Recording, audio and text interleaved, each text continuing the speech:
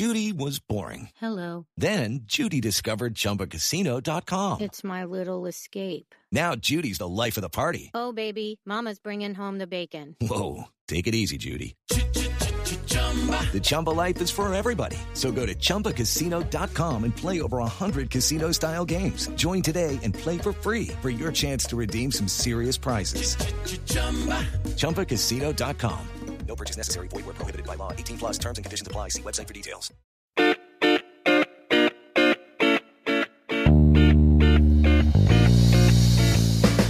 Hello and welcome to the Slate Political Gabfest for March 14th, 2019, the Operation Varsity Blues edition. I'm David Plotz of Atlas Obscura. I am in New York at the CBS radio studios, specifically because I'm here with John Dickerson of CBS This Morning. Howdy, John. Good morning. It's good to be with you.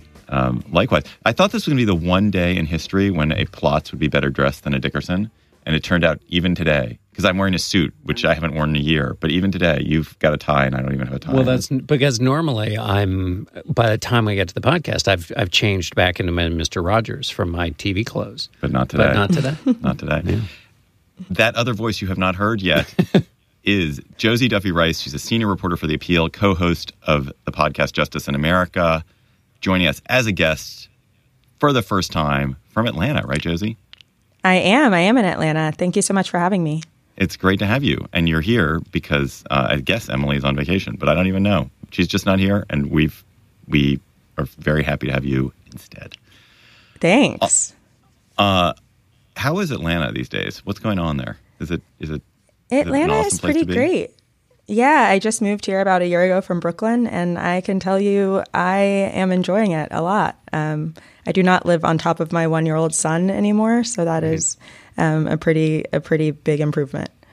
And do you really mean that? I really mean it. I really mean it. I'm surprised at how much I don't miss New York. I thought it was going to be really tough, but Atlanta's I love it here. I was talking to somebody recently who was had just come back from vacation and said, it's great to be back. And then they said, it takes me about 24 hours before I really mean it when I say that. And so I wondered, having just moved myself a year ago, I always wonder whether I'm really telling the truth when I say the same thing you did. So that's where that question came from. I wasn't just being mindlessly skeptical. I have to tell you, I'm from Atlanta and my parents live here. And so I have free childcare, which I would pretty much move anywhere for that. That's called burying the lead in journalism. Yeah, I did. I did bury the lead. That's true. So that makes it completely worth it. I would live anywhere.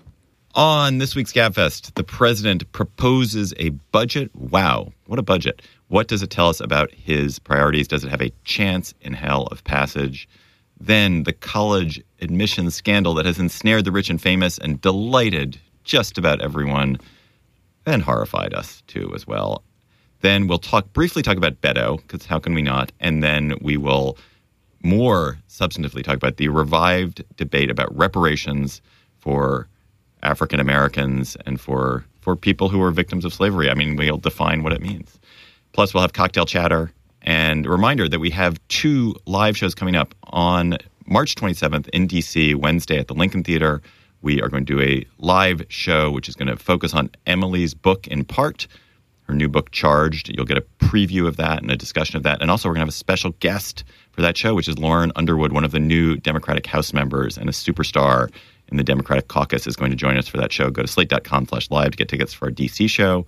And then on Friday, April 12th, we will be in Charlottesville, Virginia, as part of the Tom Tom Festival for a live show, and get tickets for that show also at slate.com/live. The president proposed a budget this week, $4.7 trillion. Holy moly. It is universally agreed to be dead on arrival, since budgets these days are really just fantasy. They are the useless documents, and the way that spending is decided is everyone just waits and waits and waits and waits and waits, and ultimately approves a budget that is the same as last year's, plus a bunch of money for defense and for old people. That's what will happen this year, as it has happened in every year these past many years. So, John, still, the president's budget document is a remarkable document. What is remarkable about it?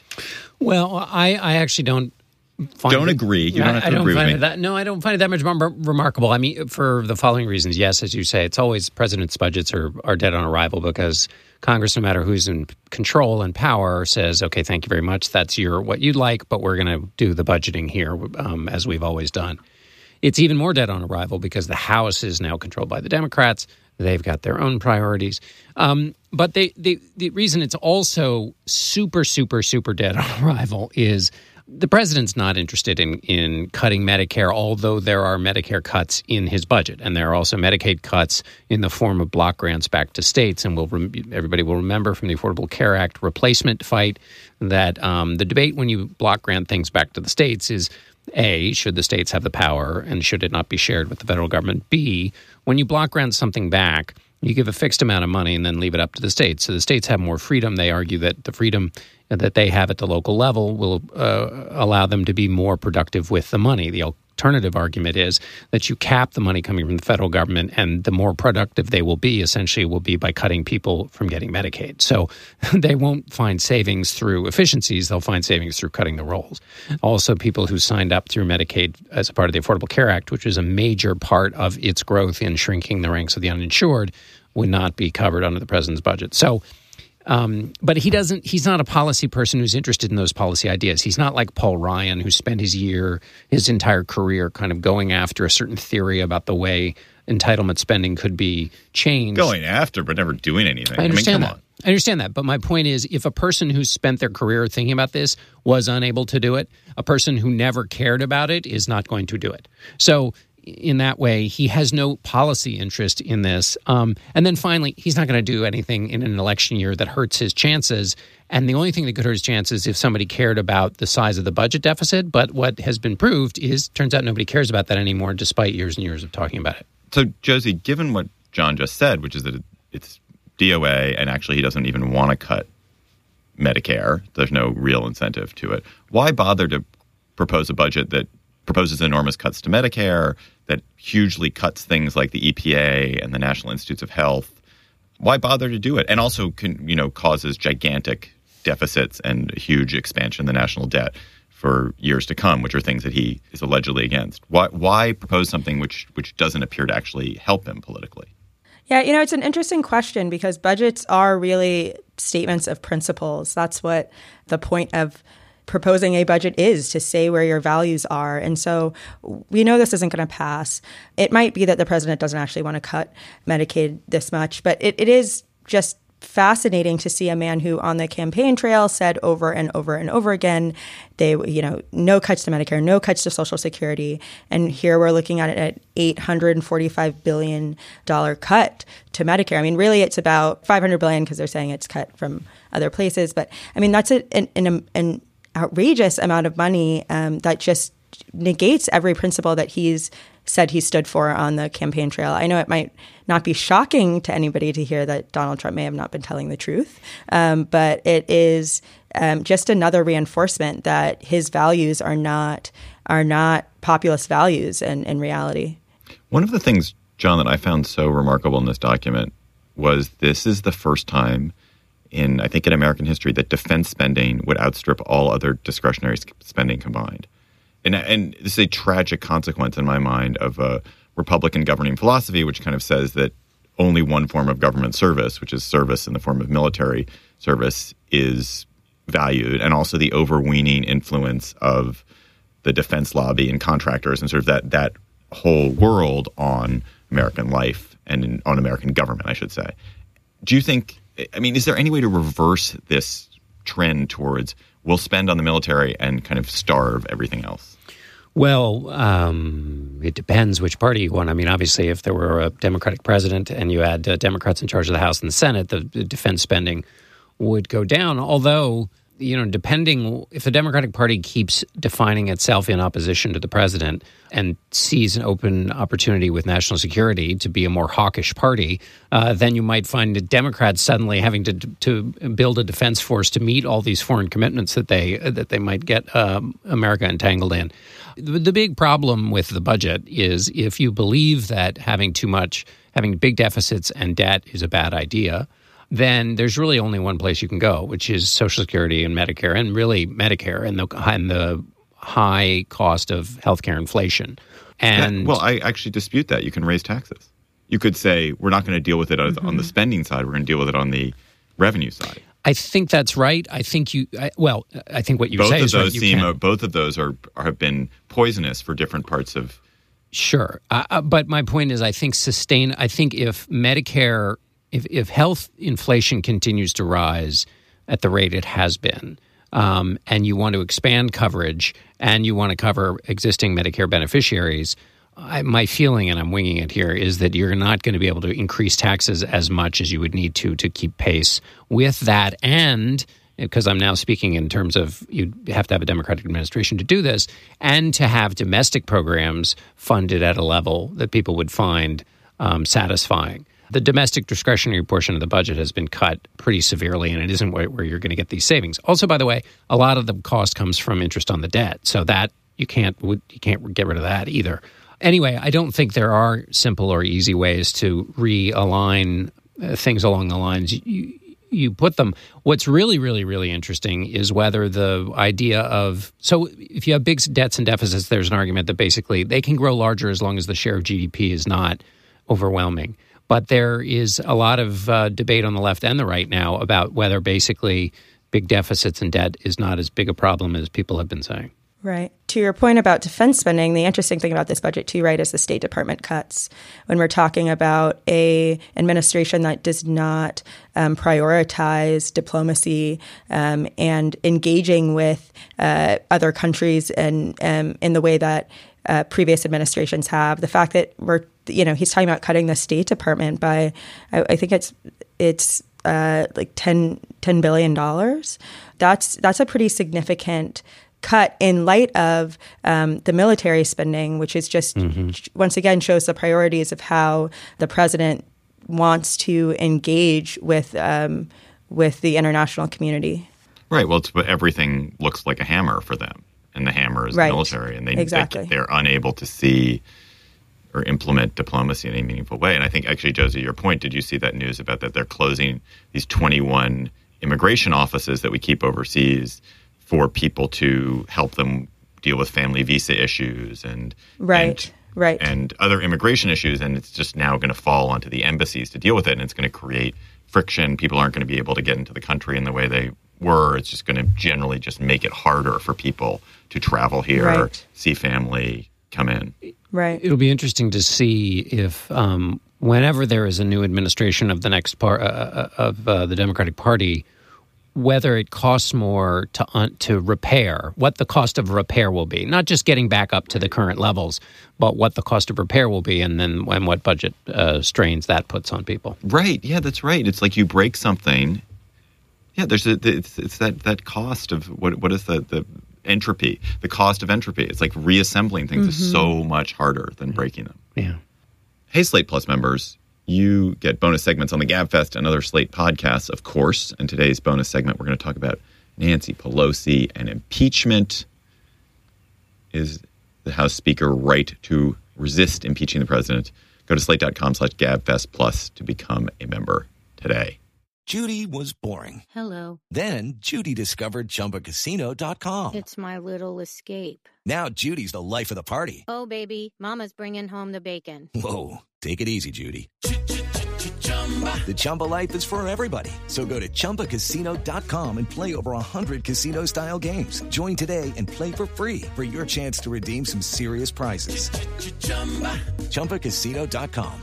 No purchase necessary. Void where prohibited by law. 18+ terms and conditions apply. See website for details.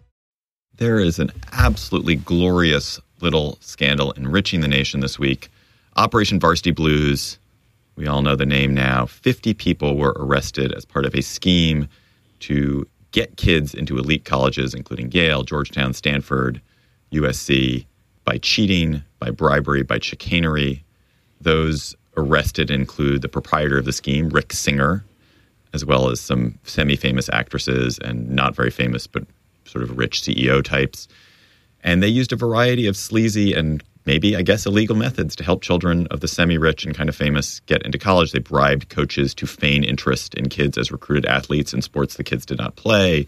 They bribed SAT and ACT proctors to improve test scores, even take tests for kids.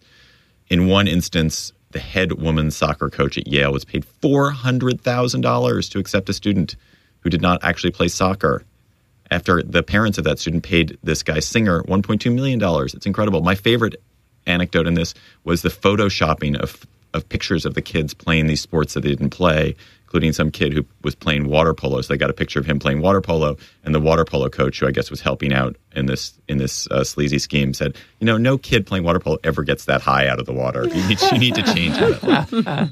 Anyway, Josie, is there anything important about the scandal besides the karmic satisfaction it's bringing to so many people? And is that karmic satisfaction even earned? I mean, do we have a right to be outraged and delighted by the scandal? Gosh, there's so much here. I work in criminal justice. This is one of the first times I've seen a scheme like this, if not the very first time I've seen something so extreme. So kudos on being inventive, I guess, to the people who were indicted. I mean, it presents an interesting question, I think, in comparison to, do you guys remember a few years ago in Atlanta, actually, the Atlanta public school cheating scandal? Yes. Where teachers, this has been going on since, even till the last few months, they were appealing their sentences. It was the most money the state had ever spent on a case. There were 12 teachers that went to trial. Many of them spent time in jail. And what we saw was this kind of national outrage over manipulating test scores and the fact that it seemed such an injustice to children. What we're seeing is that happens across the board. And in Atlanta, it was a case of teachers trying to keep their kids' heads above water in a state that was cutting budgets left and right and didn't have access to kind of the education that the kids needed. And here it's already very privileged people trying to get one more leg up, which is just another indication that this entire higher education, but even before that, the process is criminally unfair or much more often uncriminally unfair.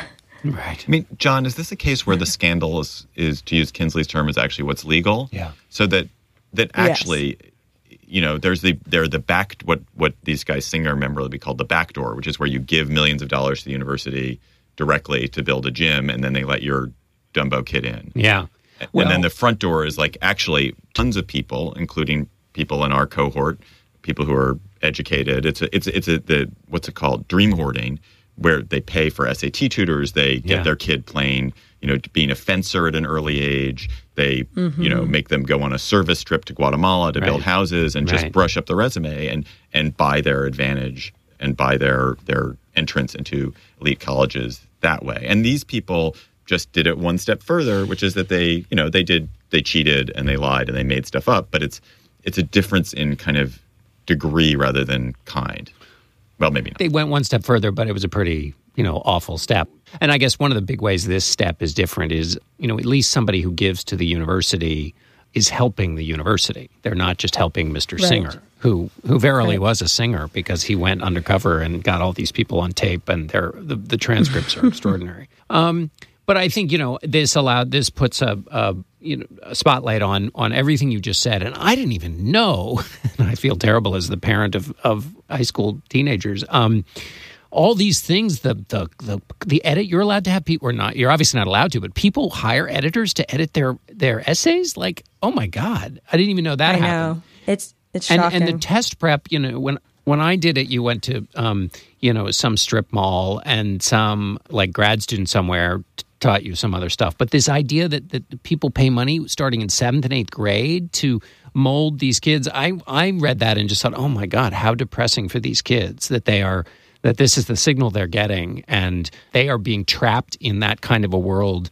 which ultimately will lead to unhappiness by their parents. So that's one problem. But the other is the big problem here is all of the way in which the institutions are tilted towards people of privilege, and there's a system of privilege, and that when we have conversations about rebalancing the equities in society, that this has not been until now a part of that conversation. The other thing that I found really interesting in the coverage here is how it illuminated the role of the college counselor in general and just in schools across the nation, and how the increase in sort of private college counseling, admissions training, testing assistance, all of this has come as we've siphoned out those resources from schools, right? Now I think it's one college counselor for every about 500 kids in the nation. And if you don't have those resources, you're literally fighting for 0.05%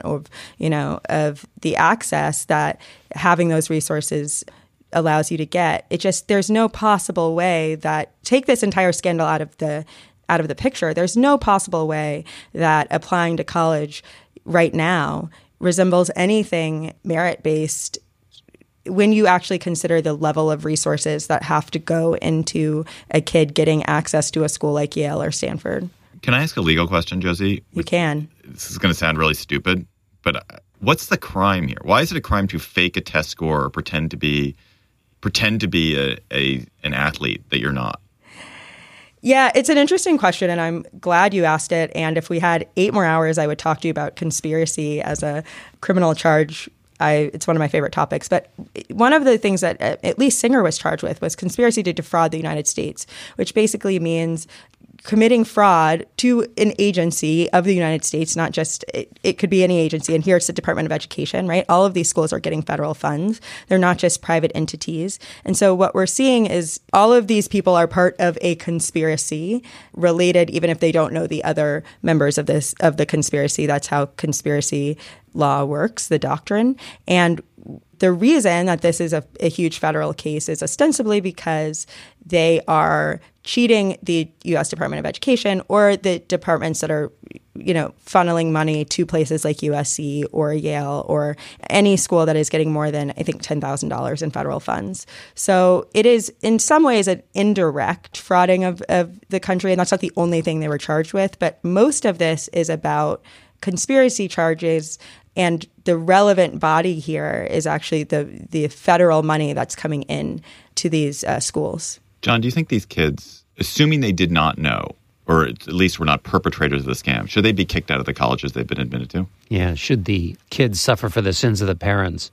Well, I guess you have 2 things. One is what's right, and then the other is think of the psychological damage. I mean, these kids have to walk around school and have everybody know that they're big, cheater, pumpkin eaters. Did you see the one that Lori Loughlin's daughter was literally on a yacht with a USC trustee when she discovered this had happened, posting to Instagram and making YouTube videos, no doubt, of herself sunning herself on the yacht. So anyway, she may be a special case, but go ahead. Sorry, I interrupted you. I don't know. I feel like it's wrong to make to punish the kids for what the parents did, but obviously they are there.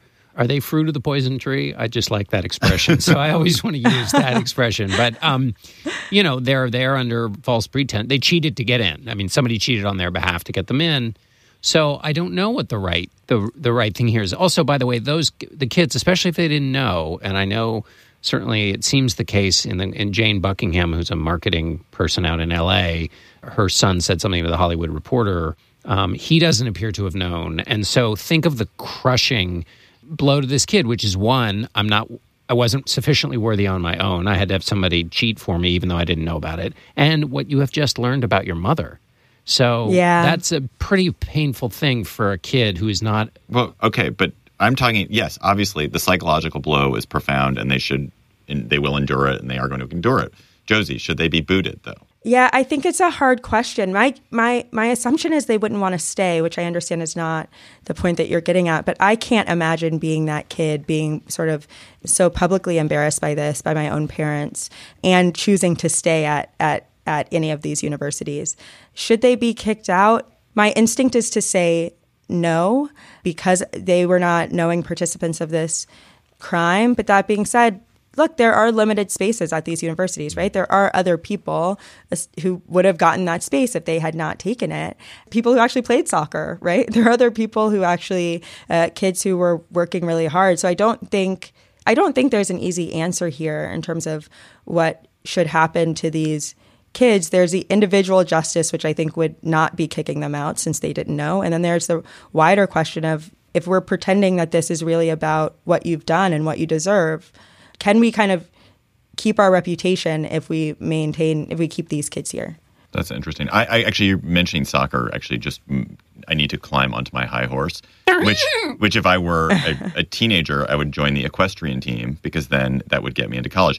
The outrage. I continue to be just simply disgusted with the way in which athletic achievement has become this tool for college admissions, and the overweighting of that. And we see that played out enormously in this case. So much of what is going on here is people faking athletic resumes in order to gain the status of recruited athletes and thus get in a special pool for admission.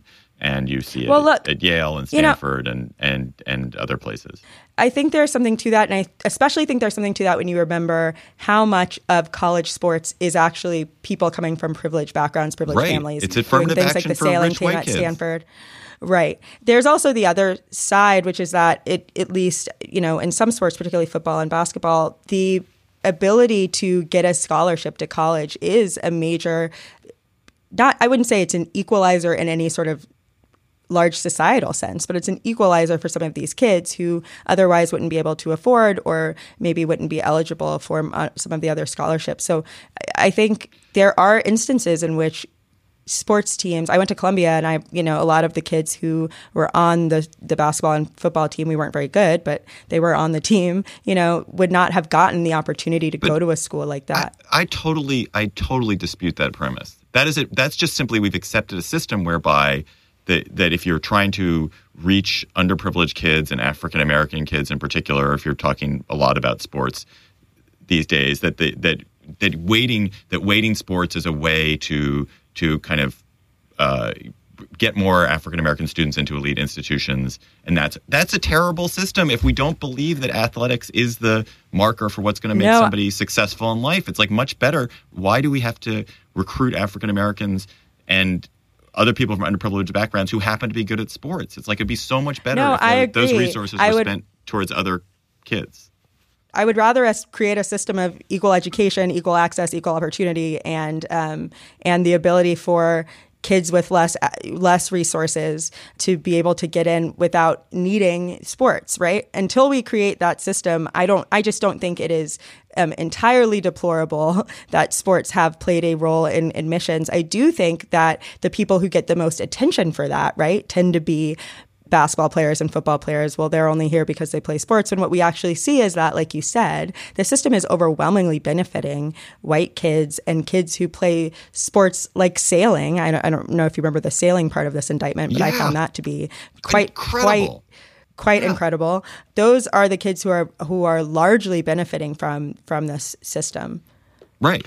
I mean, with basketball and football, those are at least sports which benefit universities economically in general. Financially, right. And they're subsidizing the sailing nonsense. team, right? Yeah, they are. Subsidizing. That's the hilarious part.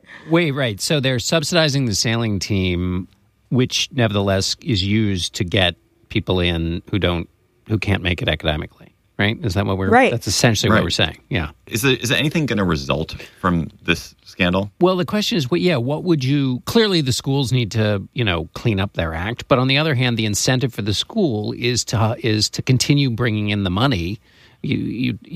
Schools need alumni to donate big amounts of money, and so it's a significant benefit for them to think. I think this is true. I'm just making this up, but it's got to be true that schools benefit from the idea that alumni think that if they give, it'll help when their kids someday go to the university. I find this to be a valuable case, whether or not this actually changes anything, because it is showing that the emperor has no clothes here. It is changing the conversation, I hope, around affirmative action as well. When you're a black kid at college, at a school like Yale, Stanford, Columbia, wherever these kids were cheating to get into, and the tone of your acceptance is that at least part of the reason you got in is because you're black or you're a minority. You see that, you experience that every day if you're a black kid at a predominantly white school, and to be able to say that this is actually a red herring, and that what's actually happening is that we are once again benefiting the same people who have already gotten the benefits through the school admissions process. I think the transparency here is important, not just about this case, but what you, as you said before, what it highlights about the admissions process, that the legal parts of the admissions process.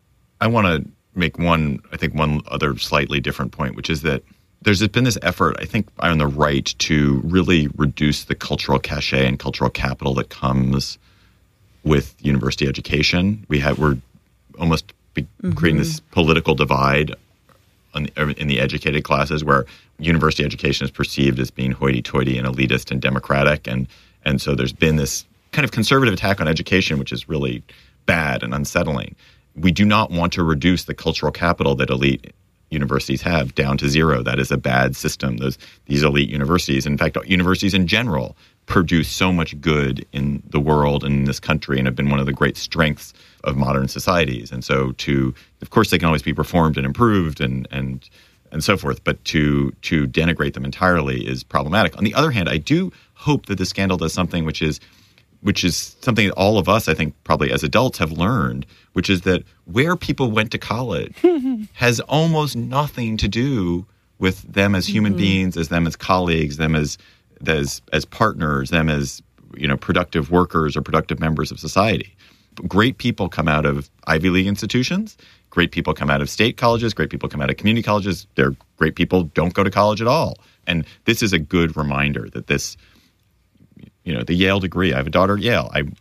I'm excited that she's at Yale. It seems like a great school. But I certainly don't think that when she graduates from Yale, she gets something. She should have some sort of special advantage that overweights her over somebody who went to Penn State or VCU or anywhere else. Right. But the truth is, of course, she will. And as, anybody that goes to these schools, it says nothing about you, but it dictates so much of what happens for the rest of your life when you have that Stanford, Harvard, Yale degree. It is a key to so much opportunity that even if you earned it at 18, right? It says nothing about who you are at 40, but maybe 50, 60. Maybe the scandal will slightly diminish that advantage because people will be slightly more skeptical of what those degrees mean. Yeah, let's hope. I don't think that's going to happen. Hey, Slate listeners. I'm Christina Cauterucci, the host of Slow Burn, Gays Against Briggs. I want to tell you about a special event we're doing at the Tribeca Film Festival in New York City on June 13th. To celebrate this new season of Slow Burn and Pride Month, we're hosting an exclusive live taping of the show with special guests, including civil rights activist and Black Lives Matter organizer DeRay McKesson, comedian and singer Esther Fallick, Eric Marcus, the host of Making Gay History, and Sam Feder, director of the Netflix documentary Disclosure, about the depiction of trans people in film and television. We'll dive deeper into this season and talk about the lasting impact of the Briggs Initiative and the continued fight over LGBTQ rights in schools. It'll be the perfect way to celebrate Pride Month this June with LGBTQ stories and voices across generations. Again, that's June 13th at the Tribeca Film Festival in New York. You can get tickets now at tribecafilm.com/slowburn. Hope to see you there. All right, we're going to talk about the debate about reparations that is bubbling up in the Democratic presidential primary. But before we do that, we're just going to quickly just touch on yesterday's news that Beto O'Rourke, the Texas former House member, failed Senate candidate, is joining that Democratic primary. It's caused an extraordinary amount of excitement, considering that from where I sit, Beto O'Rourke looks like a, handsome, failed Senate candidate. John, why is there so much excitement about this fellow, and should there be? I think to the extent there's excitement, it's from the fact that he did at least two things in his race against Ted Cruz in Texas. One, he raised $80 million. That's a lot of money, and people think that's both a sign of enthusiasm and also you need money to run for president. But secondly, he was an effective both vessel and also avatar for people's feelings about Donald Trump, the country, what they believed in. He was inspiring. So there are a lot of people who like him. He's in a much different situation now, right? Obviously, he's running against 13 or 12 other announced candidates. Biden's likely to get in. Others are thinking about getting in. That changes the field. He's also running for a different office. And as you pointed out, I think the closest analogy is, and this isn't bad, but is Lincoln, right? Only a member of Congress with a failed Senate run. So, Wow. one thing. John Dickerson compares Beto O'Rourke to Abraham Lincoln. Well, but in a very limited way. And I think that what struck me is in this, there was a Vanity Fair profile that was a part of his launch, which in which he is photographed on the cover by Annie Leibovitz. One of the things that contributed to his success in the Senate race was he kind of came out of nowhere as a spokesman for a certain passion in the Democratic Party. So expectations were low, and he exceeded them. He's reversing that completely with a Vanity Fair cover. So I think that's tough. Your best day is the day you announce, and for him, it seems like it can only go downhill, given the gravity of politics. But one thing from the Vanity Fair profile, which is quite glowing of him. There's a quote. He says, "If I bring something to this," meaning the presidency, "I think it's my ability to listen to people, to help bring people together, to do something that is thought to be impossible." Impossible meaning getting people in Washington to agree. That quote is almost word for word what Barack Obama said in 2007 when people said, "Gee, you're kind of young." And he said, "Well, I have this special ability to bring people together." I think he would say now, and I'm not riffing here, that that's what he wanted to do, but politics is in a different place now, and so I'm fascinated that this is his pitch, that he has a kind of special quality to break through, and whether that's a sign of naivete or whether that people want that or just what it is. Josie, is there anything about Beto's candidacy that moves you? He's of your generation, I think. I find Beto to be a charming, engaging person. I am stuck on the idea that he lost by a wider margin than Andrew Gillum or Stacey Abrams into, also conservative states, and yet they are not being hailed as sort of the second coming. Speaking of which, the debate that I don't think we would have had 10 years ago in a presidential campaign is emerging in the Democratic primary about reparations with Kamala Harris, Elizabeth Warren, Julian Castro, all backing some form of reparations in theory. And it's a question that all the Democratic candidates are being asked in one way or another. So Josie, where did this come from as an idea that it could have currency in a Democratic primary? How did it emerge as something that people have to grapple with? I think the conversation around reparations has been going on in certain places and communities for a long time. I think in 2014, when Ta-Nehisi Coates published The Case for Reparations in The Atlantic, that was a seminal moment of shifting it into the mainstream conversation. And it became a more mainstream it was asked once or twice, I think, in 2016 in presidential forums, town halls, and now obviously it's gaining even more traction. I think no one could say it better than Ta-Nehisi says it in his article, but it is a very workable and worthwhile idea and that we should be engaging with that has been largely treated derisively by people in power for decades, including President Obama. And I think the fact that now we're actually beginning to have a conversation about where this should play in terms of a litmus test for where a candidate really falls on race relations in America is a great thing. When people are talking about reparations now, what are they talking about? What is it? What do you think the terms of the debate are? It's an interesting question because this is the question I find is the immediate response to the suggestion that reparations might be an appropriate policy. What you immediately hear is, well, what do they look like? How would we do that? It doesn't seem workable. And the reality is that what is being currently proposed is actually very workable.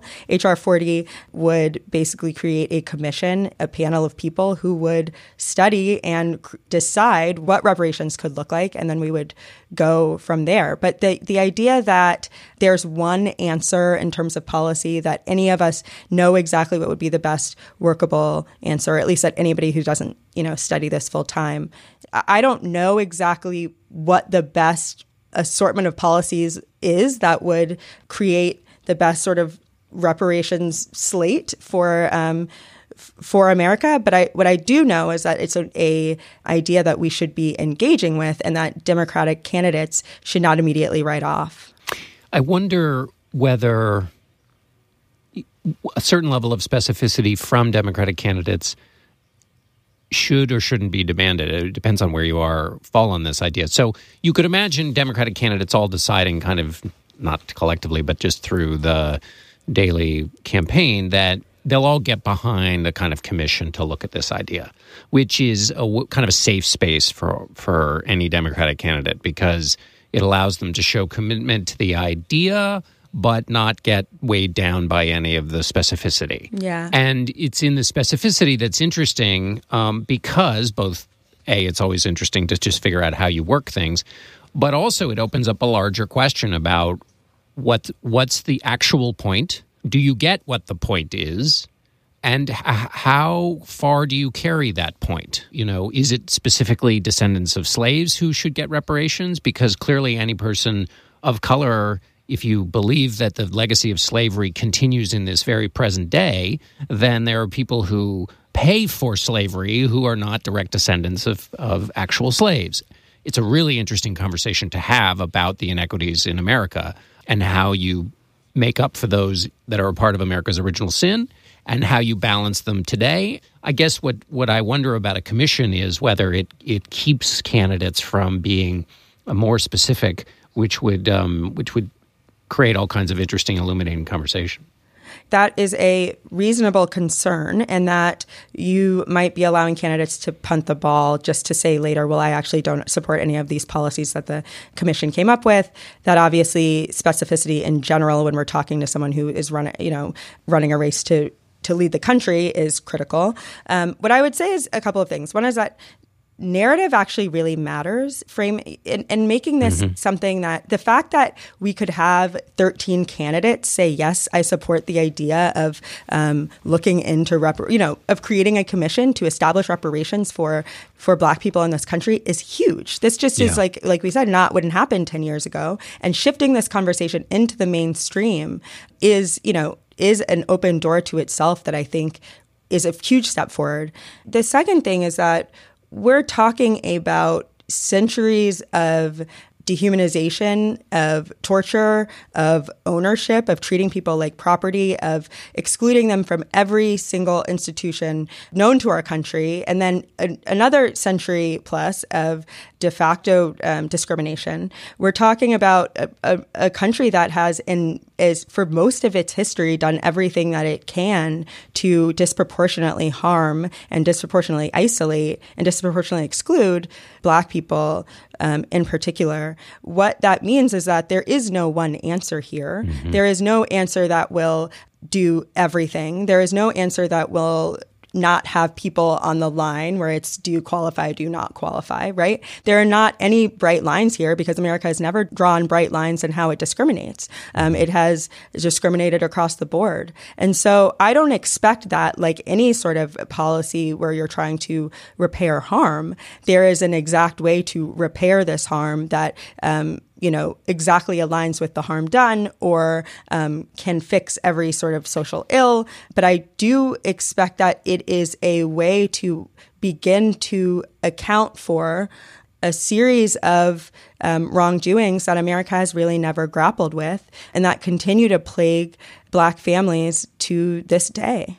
It just occurs to me that actually you could totally reverse what I was saying, which is that you don't actually want to talk about specifics because any candidate could weasel out by saying, I don't like this, and then not engage with your basic premise, which is that there is a narrative benefit to 13 candidates still supporting at least even the idea of engaging with this idea. I'm just thinking for either of you as a kind of political question, I wonder if there's a way to separate two questions. So there's one of the things that seems very important and that I think Ta-Nehisi pointed out so clearly, that this is not about slavery alone. This is about slavery and then literally a century and a half continuing through to the present day of forms of, both things sort of carryover weight of slavery, so a huge wealth gap, but also literal forms of structural discrimination, legal structural discrimination that massively harmed African Americans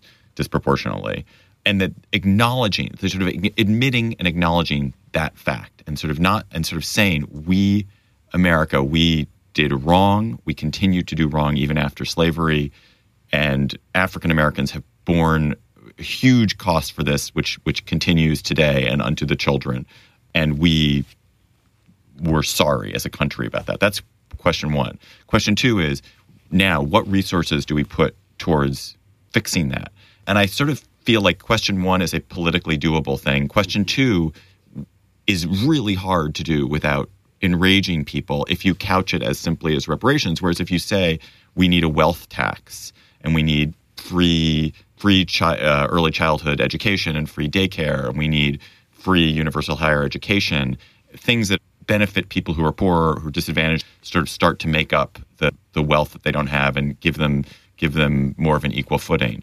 That those policies, which are kind of race neutral and wouldn't be directly connected to reparations, are things that Democrats can get behind without bearing a political cost, which I think they will bear if they say we have to spend society's resources on this now. And I know that is not satisfying because it is avoiding. It's basically saying we acknowledge we owe reparations. We're not going to pay reparations directly. What we're going to do is we're going to have a progressive policies. But is that a cop out, Josie? Well,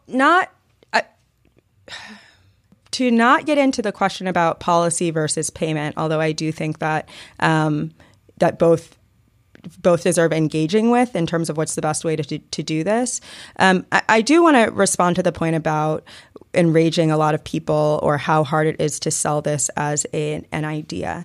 I think that, and again, Ta-Nehisi explains the history of this very well, that like America actually has paid reparations in the past for wrongdoing. It's not a completely new concept, and that it has been shown to have merit, for example, with Japanese Americans in our history.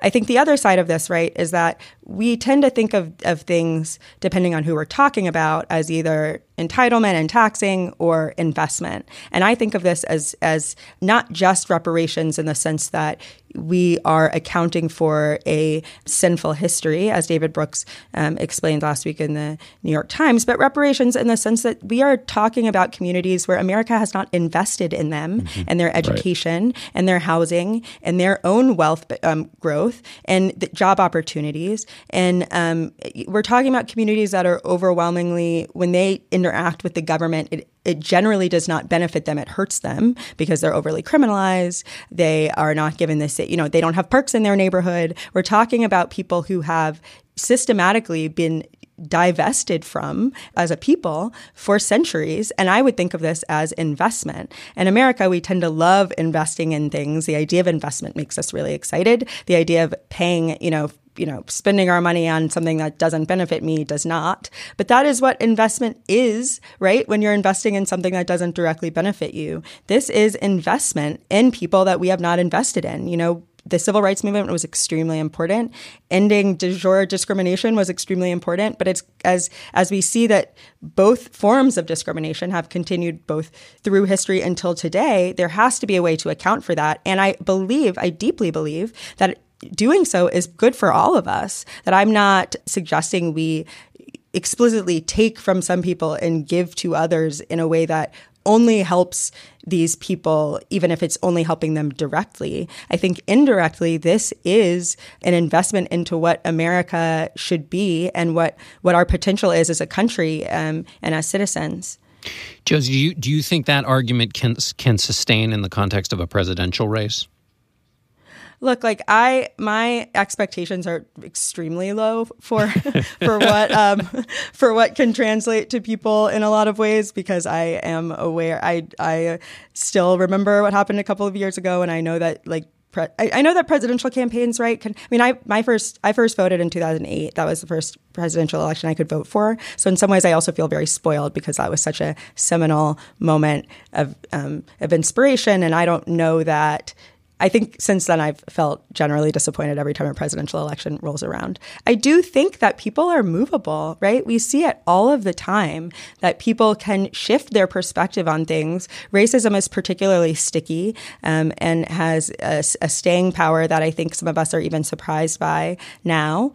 But I think that engaging with the idea in good faith and presenting it in the realm of possibility, yes, I do think that that it could be less catastrophic than we imagine. I think that even thinking about Ta-Nehisi writing that article 5 years ago, because when I started the article, I thought this will never work. I was reading it. I started reading it. I was like, this is what an interesting idea. But this will never work. By the end of the article, I was convinced. So, I think people can change their minds, and that we owe it to these presidential candidates should not just be leading on policy, but leading on values. And they actually owe it to the world to stand up for what they believe to be right, and they should be able to convince us of this, right? If they deserve this job, they should be able to convince us that this is good policy. Yeah, I just used the term "in good faith." And I don't think many it's people an interesting think term, right? Yeah, presidential campaigns don't usually argue anything in good faith, let alone something this. And also, obviously, you have plenty of political science to point out that the President Trump maximized his vote by encouraging people to believe that the other person is getting something and you're not, and it's as a result of that you're in the place you are. And there's been some even really interesting. Dan Hopkins just did a paper on this about where the vote switched and whether that area had a direct impact, whether there was direct impact between local demographic changes, which is to say immigration. Turns out there wasn't. So inflaming the idea on the other side has had some benefit for the incumbent. And so this argument would fall in that context as well. So I just wonder whether a presidential campaign is one in which you can have an in good faith argument about something this complicated. I think that is that goes in tandem with a population where, again, there has been so much austerity, so little investment in communities all across America, not just Black communities, right? Communities of color, poor communities of any color, including white people. We're talking about people that it actually does, to some extent, make sense that they feel that something is being, if they give they don't have much to give, right? In a lot of these places, they have not been treated fairly by their government. They have not been invested in. And so the idea that there is a fixed pie where there might not actually be a fixed pie is not completely without logic. I think what I hope to see from the Democratic Party is to explain that the government works for the people, right? And that there are services and provisions that the government should be making into people that vary across need, that reparations should be part of that conversation, but that doesn't mean that we don't talk about the fact that schools are bad in Appalachia, right? That people in rural America don't have all the things that they need to actually be able to sustain a living and help their families. That, there are places where there's not a doctor for 100 miles in this country. These are important conversations that I hope in tandem can shift the idea that if you have something, I must not have it anymore. The fixed pie has been a consistent idea on the right for decades, and I'm hoping that we can finally start to tear at that a little bit. Let's go to cocktail chatter.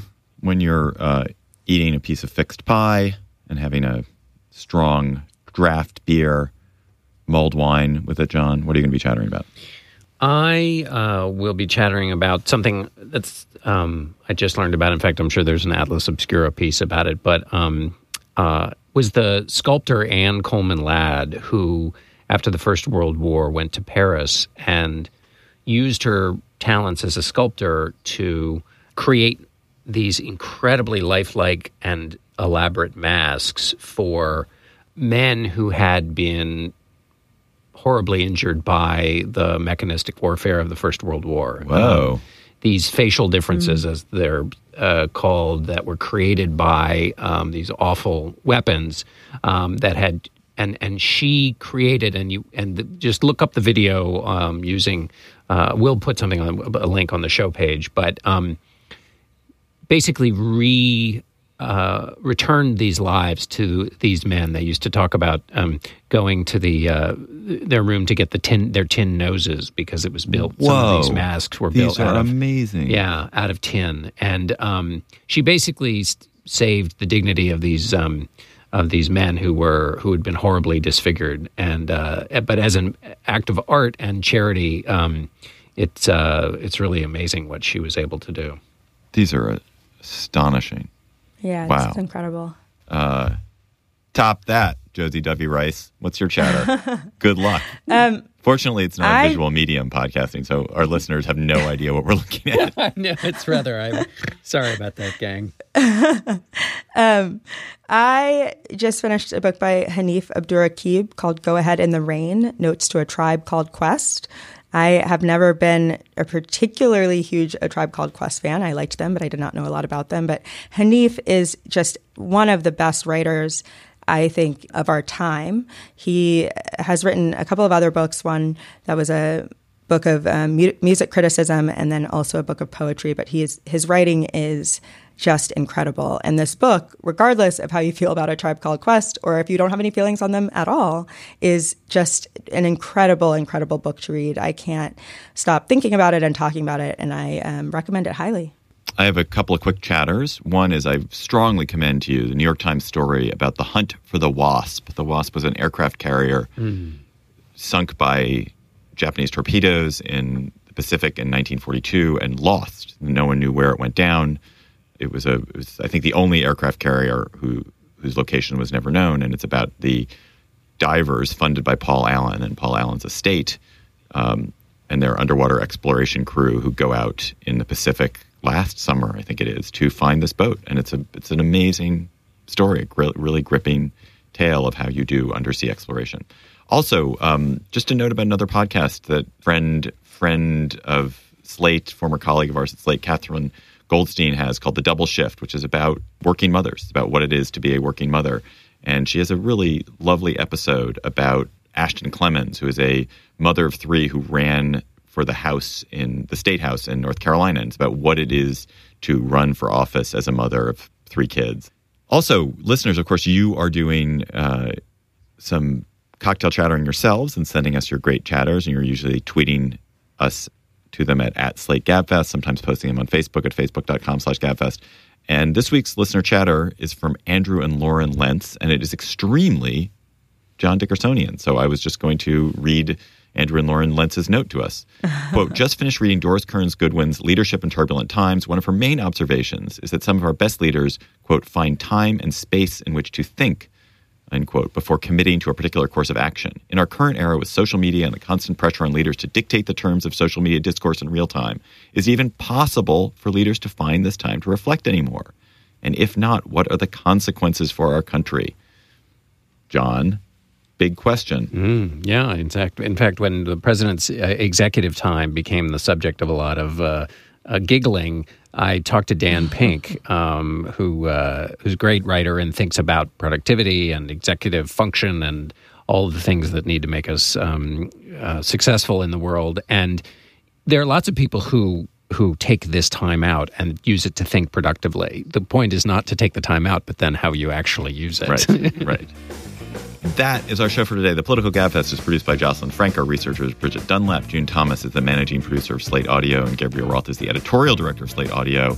Special thanks to the indefatigable, imperturbable Alan Pang of CBS here at the CBS studio. Thank you, Alan. You should follow us on Twitter at Slate Gabfest and tweet your cocktail chatter to us there. You should come to our live show in D.C. on March 27th. That's just 2 weeks away. And in Charlottesville on April 12th. You can get tickets for either of those shows at slate.com/live. For Josie Duffy Rice, excellent guest. Come back anytime, Josie. And John Dickerson, I'm David Plotz. Thanks for listening, and we'll talk to you next week.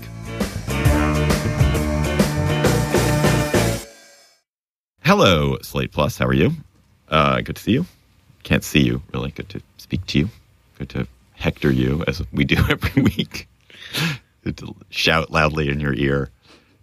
Anyway, Slate Plus. Nancy Pelosi, the House Speaker, said this week she didn't, I actually don't have the quote in front of me, but basically the gist of it was she doesn't want to consider impeaching the president right now, even though she thinks he's unfit for office, because the way to defeat him is at the ballot box, and that there really isn't enough time and space to get this done. So it's clearly a tactical decision, because she doesn't think he is fit to be president. But is it the correct tactical decision? Josie, do you have a thought on whether giving up on impeachment or sort of raising the bar on impeachment to a very high level is the way the House should go now? her answer is the right one for right now. We're still waiting on a report from the special prosecutor. We are trying to establish some power among the congressional Democrats that they haven't had in a few years. We are looking at a president that still has not a lot of support, certainly, but he's not in single-digit approval ratings. And the idea that, like, right now we would begin to engage in the impeachment process actually does not seem reasonable to me or practical.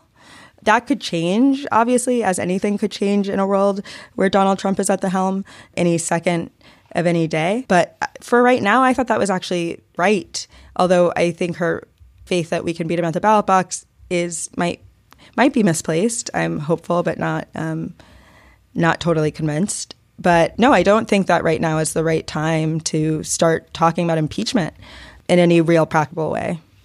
John, any thoughts on this as a tactical move? I think it was smart. You may remember that I wrote a piece for Slate 18 million years ago when she took over as speaker, in which she went on to, she was on, I think it was Meet the Press, and basically said, oh, yeah, we're going to investigate George W. Bush. And it seemed tactically a bad idea, because Democrats were just newly in power. And the goal at the time was, let's raise the minimum wage. Let's, advocate for all of these things we've wanted to have when we get into power. So I think she's learned a version of that lesson. I think, though, that this is a perfect, this is what you would say because, A.